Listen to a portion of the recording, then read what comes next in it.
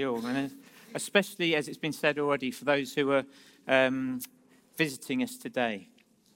And this Sunday, probably more than any Sunday in the year, is difficult to know what do you do a talk about. You know, is it the Sunday where you do the end of 2019, the beginning of 2020, or is this an extension of Christmas talk? And in some ways, how you think about that depends on how you think about Christmas, how you think about the Christmas calendar. So for some of you here, you'll be Advent sort of people. You'll be 1st to 25th of December, job done, Christmas done. For some of you here, you'll be more 12 days of Christmas, 25th of December through to 6th of January. Some of you like to combine 1st of December to 6th of January. But some of you might like what I would call the Christmas 24 model. Now, for those of the uninitiated here who don't know about the lesser-known digital TV channel Movies 24, it's a channel where you can watch back-to-back made-for-TV movies throughout the year. But October the 19th is a very significant date in the Movies 24 calendar because it's the date when Movies 24 becomes Christmas 24. 2 months of 24 hours of back-to-back made-for-TV Christmas movies. I love it. And the reality is on that channel you can find such greats as A Blue Ridge Mountain Christmas, Christmas on Honeysuckle Lane, or one which I'm yet to watch, The Magical Christmas Shoes. And for those of you who are not familiar with the premise of a Christmas 24 movie, the general plot line, and they're all exactly the same, is that Lily or Jim, or whoever you might want to call it, put yourself in there if you like. That's the main character. And they've left their hometown several years before. They've gone off to the big city. They've tried to make their fortune or have their dreams come true. And they've made a success of themselves often. But there's something missing, something not quite right. And an event unfolds, which means that they have to return to their hometown for Christmas. And as they return to their hometown, they rediscover the meaning of Christmas, of community, of family, of life itself. And there's even a bit of romance thrown in generally as well. It's pure schmaltz. And I'm trusting that this is a safe place to share that I do enjoy settling down to a Christmas 24 movie with a cup of tea, a slice of Battenberg or two, and sometimes with my wife, sometimes on my own. And I'll sit there, and invariably what will happen is my children will walk into the front room and they'll see the Christmas 24 logo in the corner, and they'll say, "What are you doing, Dad, again? And why do you want to watch something that is so predictable?" And my answer to them, as it would be to you, is that's the whole point. I've got enough unpredictability going on in my life. And Christmas 24 provides, in a 90-minute package, minus breaks, a gentle haven of predictability in my life. And please don't try and take that away from me. And this morning, as we find ourselves coming towards the end of 2019 and we look to 2020, and we come to the end of the Christmas season, I want to ask us a question. How are we engaging with the unpredictability of life? And the unpredictability of life is something that many of us will have engaged with this year. It's something that I've reflected a lot on recently. And if I was to describe the last 12 months of my life, my family's life, and those close to me, it would probably be unpredictable, not knowing what is coming next. And those close to me over the last year have encountered many situations, challenges with health and financial uncertainty and loss and bereavement. And you may be here this morning, and as you look back on 2019, it's tinged or it's heavily laced with sadness or confusion or even anger as you look ahead to 2020. And as you look to 2020, it's even with trepidation or anxiety. And if that's you, whether you consider yourself this morning to be a person of faith or not, I would just invite you, as we're going to look at some words from the Bible in a minute, I believe that whether you're a person of faith this morning or not, these words have something to say to us. And so what I'm going to do is I'm going to read some verses from a book called Romans. And it's a letter that was written by a man called Paul. He was one of the early church leaders. And he wrote to the Roman church, the church in Rome. And he was talking specifically at this point in the letter about hardship and about going through hardship. So Romans 8, starting verse 35. Who shall separate us from the love of Christ? Shall trouble or hardship or persecution or famine or nakedness or danger or sword? As it is written, for your sake we face death all day long. We are considered as sheep to be slaughtered. No, in all these things we are more than conquerors through him who loved us. For I am convinced that neither death nor life, neither angels nor demons, neither the present nor the future, nor any powers, neither height nor depth, nor anything else in all creation will be able to separate us from the love of God that is in Christ Jesus our Lord. Paul was utterly convinced of this one thing, that in the midst of challenge, in the midst of difficulty, there was one thing that was constant, that was unchanging, that was ever present. There was one thing that was his true haven of predictability, and that was the love of Christ. So as you reflect on the unpredictability of life this morning, what is it that you are convinced of? What is it that for you is entirely predictable? What are you convinced of? As you look at the lives of those around you, as you look at your own circumstances, what are you convinced of? What are you sure of? In other words, sitting here right now, are you able to say, like Paul, that you are convinced that neither death nor life, nor angels nor demons, neither the present nor the future, nor any powers, neither height nor depth, nor anything else in all creation will be able to separate you from the love of God? Are you convinced of that today? And in answering that, I'm not asking a trick question this morning. I'm not trying to cajole you into saying, yes, John, I'm convinced. The reality for some of us here, what you bring into this room this morning is that you are not convinced of that. And that's the reality. But I believe with all my heart that God wants to convince each of us of his love, of the depth of his love.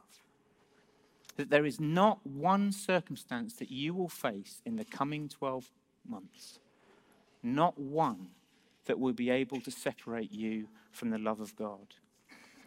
16 days ago, many of us went to our local community centre or school, and we put a cross in a box on a piece of paper, and that determined the outcome of the election. And the reality for some of us as we went into that little booth with our pencil is we were utterly convinced of who we were voting for. We'd looked at it, we thought, that is the party that I want to vote for, whichever one it was. For other of us, we will have gone in and will have been a bit more reticent about it. We'll have thought, well, actually, I'm not particularly convinced by any of them. And the reality is the level of how you were convinced of what you were putting that cross in the box for will have deeply impacted how you were then impacted by the outcome of the election the next day, whether that for you felt good or bad. Because the thing is that when we're convinced of something, we put our trust in it. We put our trust in that thing. And so the issue isn't just whether you're convinced by the love of God, it's whether you trust in it. Do you trust in its truth? Because if you and I don't trust in its truth, we will place our trust somewhere. We may place our trust in our own abilities to overcome. We may place our trust in our hard work to get things done. We may place our trust maybe in a vague sense that it'll work out all right in the end. Or maybe that as long as I've got the right people around me in my life, then things will be all right. And the reality is, there's nothing wrong with having an understanding of our own ability. It's a good thing. There's nothing wrong with a commitment to hard work. It's a good thing. There's nothing wrong having a genuinely optimistic spirit. It's a good thing. It's a good thing to have a trustworthy set of people around us. But I want to suggest that none of them are an ultimate thing. None of them are a thing that can become the absolute bedrock of our lives when challenges come. The very basis on which we live. And what I want to suggest today is that the thing that we can become the bedrock of our lives is the love of God. And as I look around this room today, as I think of those who are here and think of those who are not with us today, I can think of person after person, family after family in this community who in the last 12 months have gone through long-term health conditions, critical illness, bereavement, anxiety and depression, job loss and insecurity, a sense of unfairness with the circumstances of life, some people impacted by the effects of addiction, and some people dealing with financial hardship. And time after time this year, I've been impacted as people have said to me words to the effect of, I can't believe how God loves me so much. I can't understand how kind God has been to me. And I'm talking about some situations that are horrendous situations. But in the midst of them, these people, members of this community, have experienced the love of God. Because Paul is saying there is no circumstance that can separate us from the love of God. No circumstance. You know, this morning is not an exercise in theological truth. It's an invitation for you and me to bring together our real circumstances in all their reality and bring them together to meet with the love of God. That's what this is about. So I'm not just asking this morning, what are you convinced by? I am asking, what are your circumstances? What do you bring this morning in the realities of life? And you might understandably assume that today's talk is for those for whom 2019 was particularly a difficult year. And in one sense, that's absolutely correct. My heart primarily this morning goes out to those for whom 2019 has brought much pain.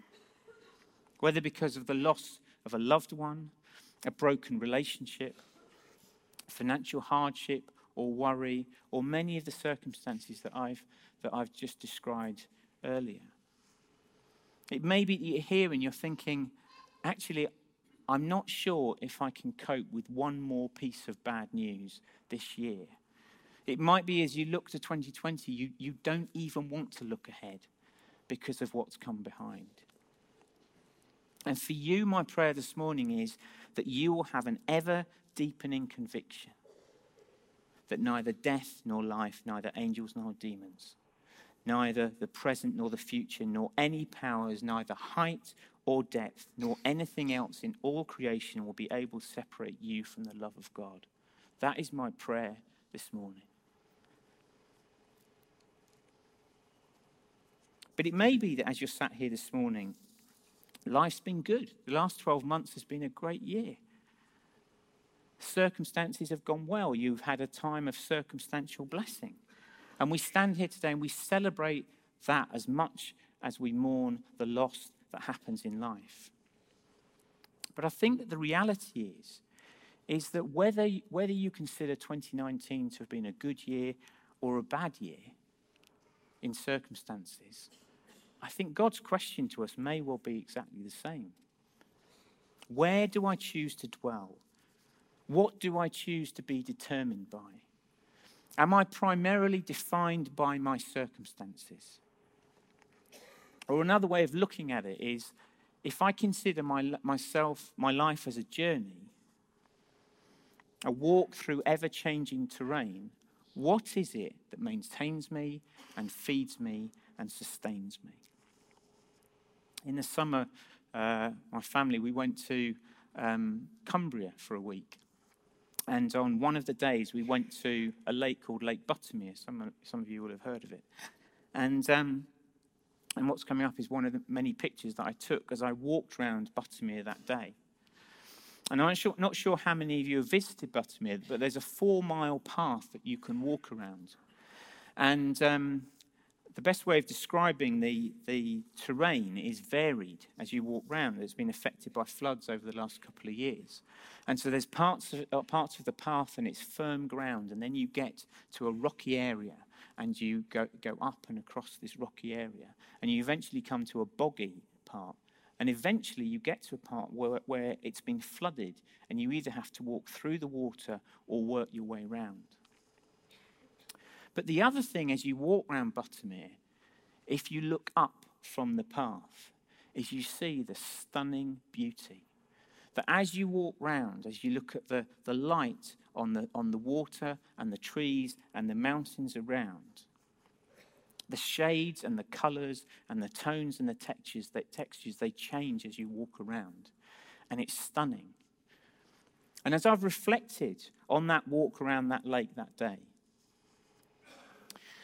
for me, it's spoken to me as I've thought of the beauty of that lake. It's been like my experience of the love of God in recent years. I've shared this before, but about 3 or 4 years ago, I went through a significant period of time where I experienced social anxiety. So when I was in a big setting like this, like church on a Sunday or a party or a wedding, I would become significantly anxious. And it was quite debilitating at times. And over that time,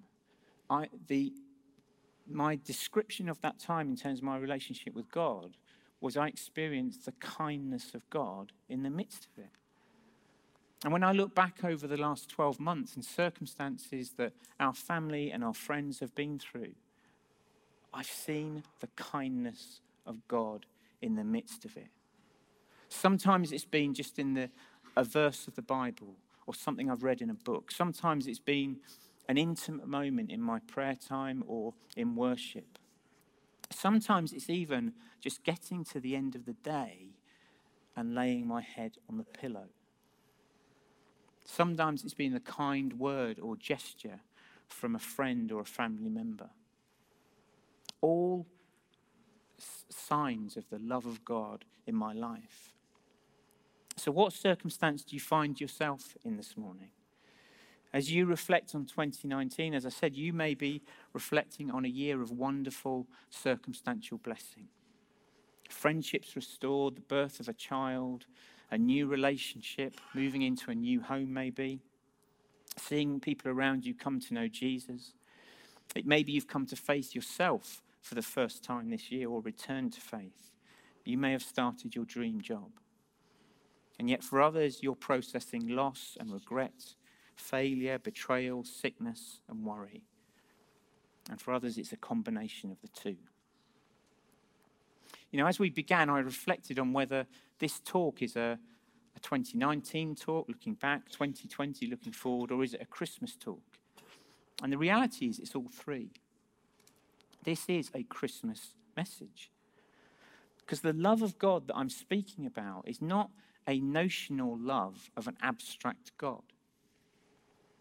It's the tangible and demonstrable love of the ever-present God whom we've celebrated over this Christmas season. And so over recent weeks in various forms, we've talked about the theme of God with us, Emmanuel. And in some ways, it's difficult to fully answer the two questions that I put at the beginning, or as we've gone on. What are you convinced of? What are your circumstances? To reflect on those fully without asking a third question. And the third question is this: where is Christ in your life? What place does Christ have in your life? Because you and I can't fully grasp this love of God in the midst of all the circumstances we face without fully taking hold of Jesus Christ. And when I ask that question, where is your Christ in your life? I'm not asking it in a confrontational way. I'm simply asking, as you reflect on life, what place does Christ occupy in your life? Now, as I mentioned, in recent weeks we've concentrated on this theme of God with us. And a verse that's been repeated time and time again in that process is from John 1, verse 14. The Word became flesh and moved into the neighborhood. That is what we're celebrating at this time of year. But this question this morning is not primarily about what I believe. You see, I can believe in my head every doctrinal truth about Christ, and yet it may have little tangible effect or impact on my day-to-day existence. See, I can believe, as it says in the Bible, that Jesus was with God at the very beginning of creation. That in seeing the mess that we made of this world, Jesus chose to come as a vulnerable child, born in scandalous circumstances to a teenage mother, lived as a refugee, and then went to live in an unknown town of no renown. He showed us how to live the perfect life. He taught us how to live. He went to Jerusalem. He chose to go to Jerusalem in order to die on a cross. He was tried as an innocent man so that he might restore full relationship to God for you and me. He rose from the dead on the third day, and he then ascended to the Father, and he sent the Holy Spirit to be with us. And he promised that one day he will come back. He will come back, and we will be fully united with him. He, the bridegroom, and we, his church, his bride. And that's the truth. That's the truth that we believe. So why is it that we can give mental assent to all that, and still sometimes it doesn't have the impact we hope it does in our lives? The reason I believe is that it's not just a matter of belief. It's a matter of proximity. That's why my third question this morning isn't what do you believe about Christ, but where is Christ in your life? What place does he hold? Because Paul, when he wrote those words in that letter, he wasn't just talking about a God that he related to because Jesus suffered as we suffered. He was tempted as we're tempted. He relates to our pain. It wasn't just that. Paul was talking about Christ, who said, I will come and I will dwell in you. I will make my home in you. And so as Paul went through the circumstances he went through, he was talking about Christ who lived in him. And it's the same Christ that we're talking about this morning, that as you leave here today, you can leave with him, not as just a God who relates to you, but a God who can live in you. And he will accompany you through every challenge and difficulty of life in this coming year and for the rest of your life. Because what Paul got was the inseparability of Christ, the inseparability of the love of Christ. Christ lives in me. That's what I believe. I believe he's in here. I believe I carry him, and I believe that he carries me. And that's what Paul was describing. He went on in a later letter to the Galatian church to say this: I have been crucified with Christ, and I no longer live, but Christ lives in me. The life I now live in the body, I live by faith in the Son of God, who loved me and gave himself for me. See, the proximity of Christ to you and me is eternal. See, this inseparability of Christ and his love is a fundamental truth. And just imagine if you and I were to enter 2020 on the basis that Christ in me is a fundamental truth. What impact might it have on my life? What impact might it have on your life? As I began, I described some of the unpredictability of life. And some of that unpredictability has brought pain for people this year. Some of that unpredictability of life has brought great blessing, circumstantial blessing. But the reality for every single person in this room today is that we actually leave behind a year of unpredictability, and we're about to enter another year of unpredictability. But there's one thing that is entirely predictable for the coming year if we choose it. And that is the inseparability of Christ and his love. From the love of Christ. And as I look back on 2019 and I look to the coming year, I really don't know what the next year holds for me and for you. But one thing I know is in whose hands it's held. I don't know what the next year holds, but I do know in whose hands it's held.